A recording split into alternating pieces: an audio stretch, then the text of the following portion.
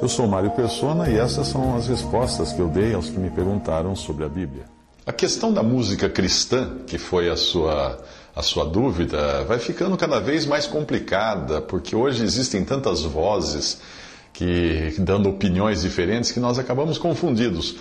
Na minha opinião pessoal, uma música de amor, por exemplo, com uma letra limpa, mesmo que não seja uma música evangélica ou uma música cristã, ela é menos prejudicial do que os rocks evangélicos que estão sendo tocados por aí, inclusive em casas de shows evangélicos, com dança evangélica, com toda a pirotecnia de um show de rock. Esse movimento chamado gospel, que você escuta em algumas rádios, é algo vergonhoso e lamentável, porque tenta rebaixar as coisas de Deus às modas deste mundo. Porém, nós devemos ter sempre em mente que a música na Bíblia, ela pode estar associada tanto ao que é bom como ao que é ruim. Ninguém pode duvidar disso. Satanás, por exemplo, deve ter sido um músico exímio e deve entender muito de música. Veja essas passagens que falam dele. Primeiramente, Isaías 14:11. Já foi derrubada na sepultura a tua soberba com o som das tuas violas. Os vermes debaixo de ti se estenderão e os bichos te cobrirão. Uma outra passagem diz assim: estiveste no Éden, jardim de Deus, de toda pedra preciosa era a tua cobertura, sardônia, topázio, diamante, etc. Em ti se faziam os teus tambores e os teus pífaros no dia em que foste criado, foram preparados. Ezequiel 28:13. Também existe uma exortação que eu gosto muito em Eclesiastes 7:5, e às vezes eu preciso repeti-la para não ser levado pelas modas. Essa exortação em Eclesiastes, capítulo 7, versículo 5, diz o seguinte: melhor é ouvir a repreensão do sábio do que ouvir a canção do tolo. Então, antes de ouvir a canção do tolo, veja se não será melhor escutar a repreensão do sábio. A música, no meu ver, eu não entendo muito de música, mas eu creio que ela se divide em 3 partes: letra, melodia e ritmo. Nós também somos seres humanos, somos seres tripartidos. Somos espírito, alma e corpo. E dessa maneira a música pode nos atingir também, nos influenciar no todo ou em parte.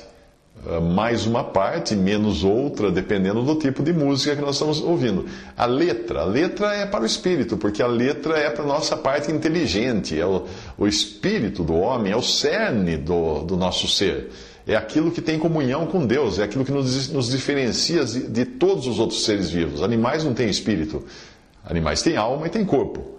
A melodia de uma música, a melodia é apenas para a alma, ou é para a alma. O que é a alma? A alma é onde estão nossos sentimentos. Então você escuta uma melodia bonita, mesmo que não tenha letra, você pode se emocionar, ficar triste, ficar alegre. Já o ritmo é para o corpo, porque automaticamente o nosso corpo entra no compasso da música que nós estamos ouvindo. É comum você entrar num lugar e estar tocando uma música com muito ritmo, com uma batida forte de bateria, alguma coisa assim. Daqui a pouco você, sem perceber, está batendo o pé no chão, ou balançando o corpo no ritmo daquela batida, daquele ritmo, né? Portanto, cabe a você discernir o que você deseja alimentar mais: o seu espírito, a sua alma ou o seu corpo. Um samba ou um rock, ele tem muito para o corpo, porque tem muito ritmo, mas nada para o espírito, se não tiver uma letra espiritual. Mas geralmente você não vai encontrar num rock ou num samba uma letra espiritual. Um hino biblicamente fundamentado nas palavras que ele traz, este sim nos dá alimento para o espírito. E se ele tiver uma melodia bonita, ele vai mover as emoções da nossa alma. E se sobrar algo para o corpo, será apenas no sentido de levar os nossos pés a caminharem nos caminhos do Senhor. É muito importante ver onde está a ênfase da música, para você saber se ela vai fazer bem ou mal. De qualquer maneira, nós não devemos nos esquecer de que a música, tal como nós conhecemos hoje, é uma manifestação cultural que provavelmente foi inventada pelos descendentes de Caim. Em Gênesis 4, 16 a 22, diz: saiu Caim de diante da face do Senhor, habitou na terra de Nod, do lado oriental do Éden, e conheceu Caim, a sua mulher, e ela concebeu e deu à luz Enoque. E ele edificou uma cidade e chamou o nome da cidade conforme o nome de seu filho Enoque. E a Enoque nasceu Irade, e Irade gerou a Meujael, e Meujael gerou a Metusael, e Metusael gerou a Lameque. E tomou Lameque para si duas mulheres, o nome de uma era Ada, o nome da outra Zilá. E Ada deu à luz a Jabal, este foi o pai dos que habitam em tendas e têm gado. O nome do seu irmão era Jubal, este foi o pai de todos os que tocam harpa e órgão. E Zilá também deu à luz a Tubal-Caim, mestre de toda a obra de cobre e ferro. E a irmã de Tubal-Caim foi Noema.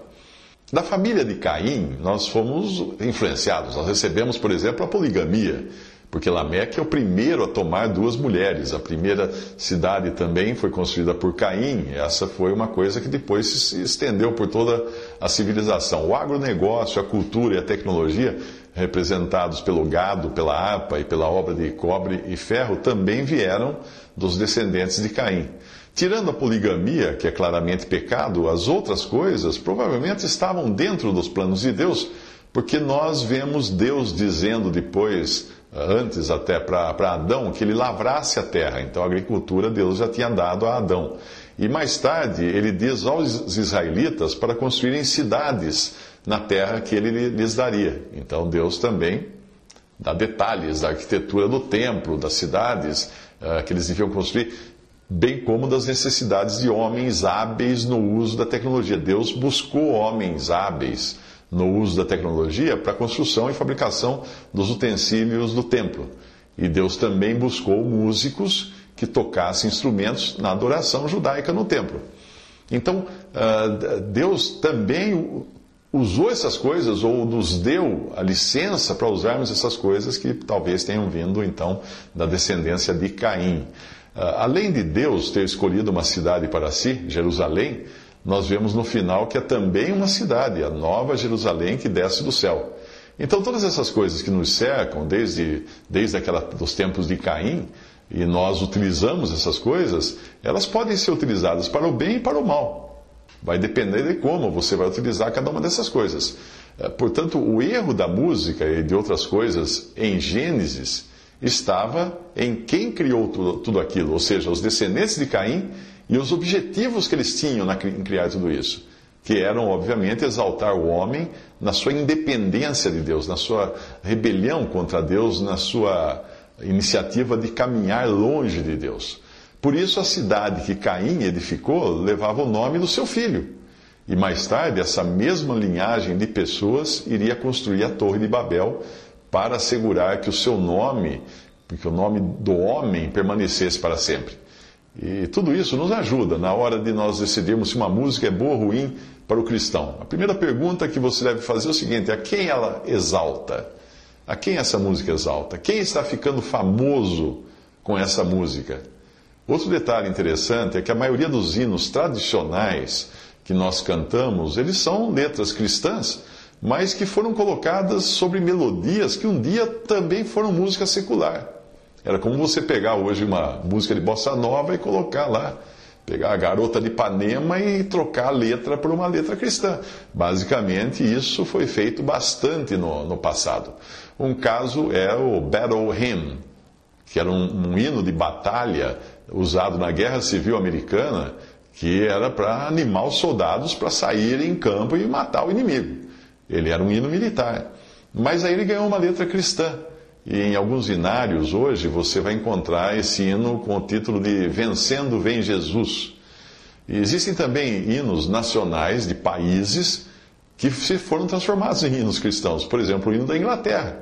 A melodia do hino da Inglaterra foi usada com uma letra cristã e hoje nós cantamos isso na adoração a Deus. Ou então você também tem pedaços, trechos de música clássica, que era uma música secular no seu tempo, era uma música popular no tempo, era uma música apresentada nos teatros, nos lugares públicos, que ganharam uma letra cristã e passaram a compor, a fazer parte dos hinários cristãos. Eu li num lugar uma vez que a melodia do hino que nós conhecemos como Amazing Grace, ou Graça Sublime, ou Sublime Graça, a melodia era uma melodia secular tocada nas tabernas da época, que ganhou então uma letra cristã. Portanto, como em todas as coisas, o importante é você ter discernimento. Assim como uma música secular pode causar dano à fé de alguém, por ela incluir palavras torpes e estimular a sensualidade por causa do seu ritmo, ou às vezes estimular a rebelião, a rebeldia dos filhos contra os pais. Tem muitas músicas assim. Por outro lado, uma música gospel pode fazer a mesma coisa, porém de uma forma mais sutil. Hoje, os cantores evangélicos são aclamados como ídolos, têm fãs, têm fã-clube. Eles produzem música do mesmo modo que qualquer cantor secular faria.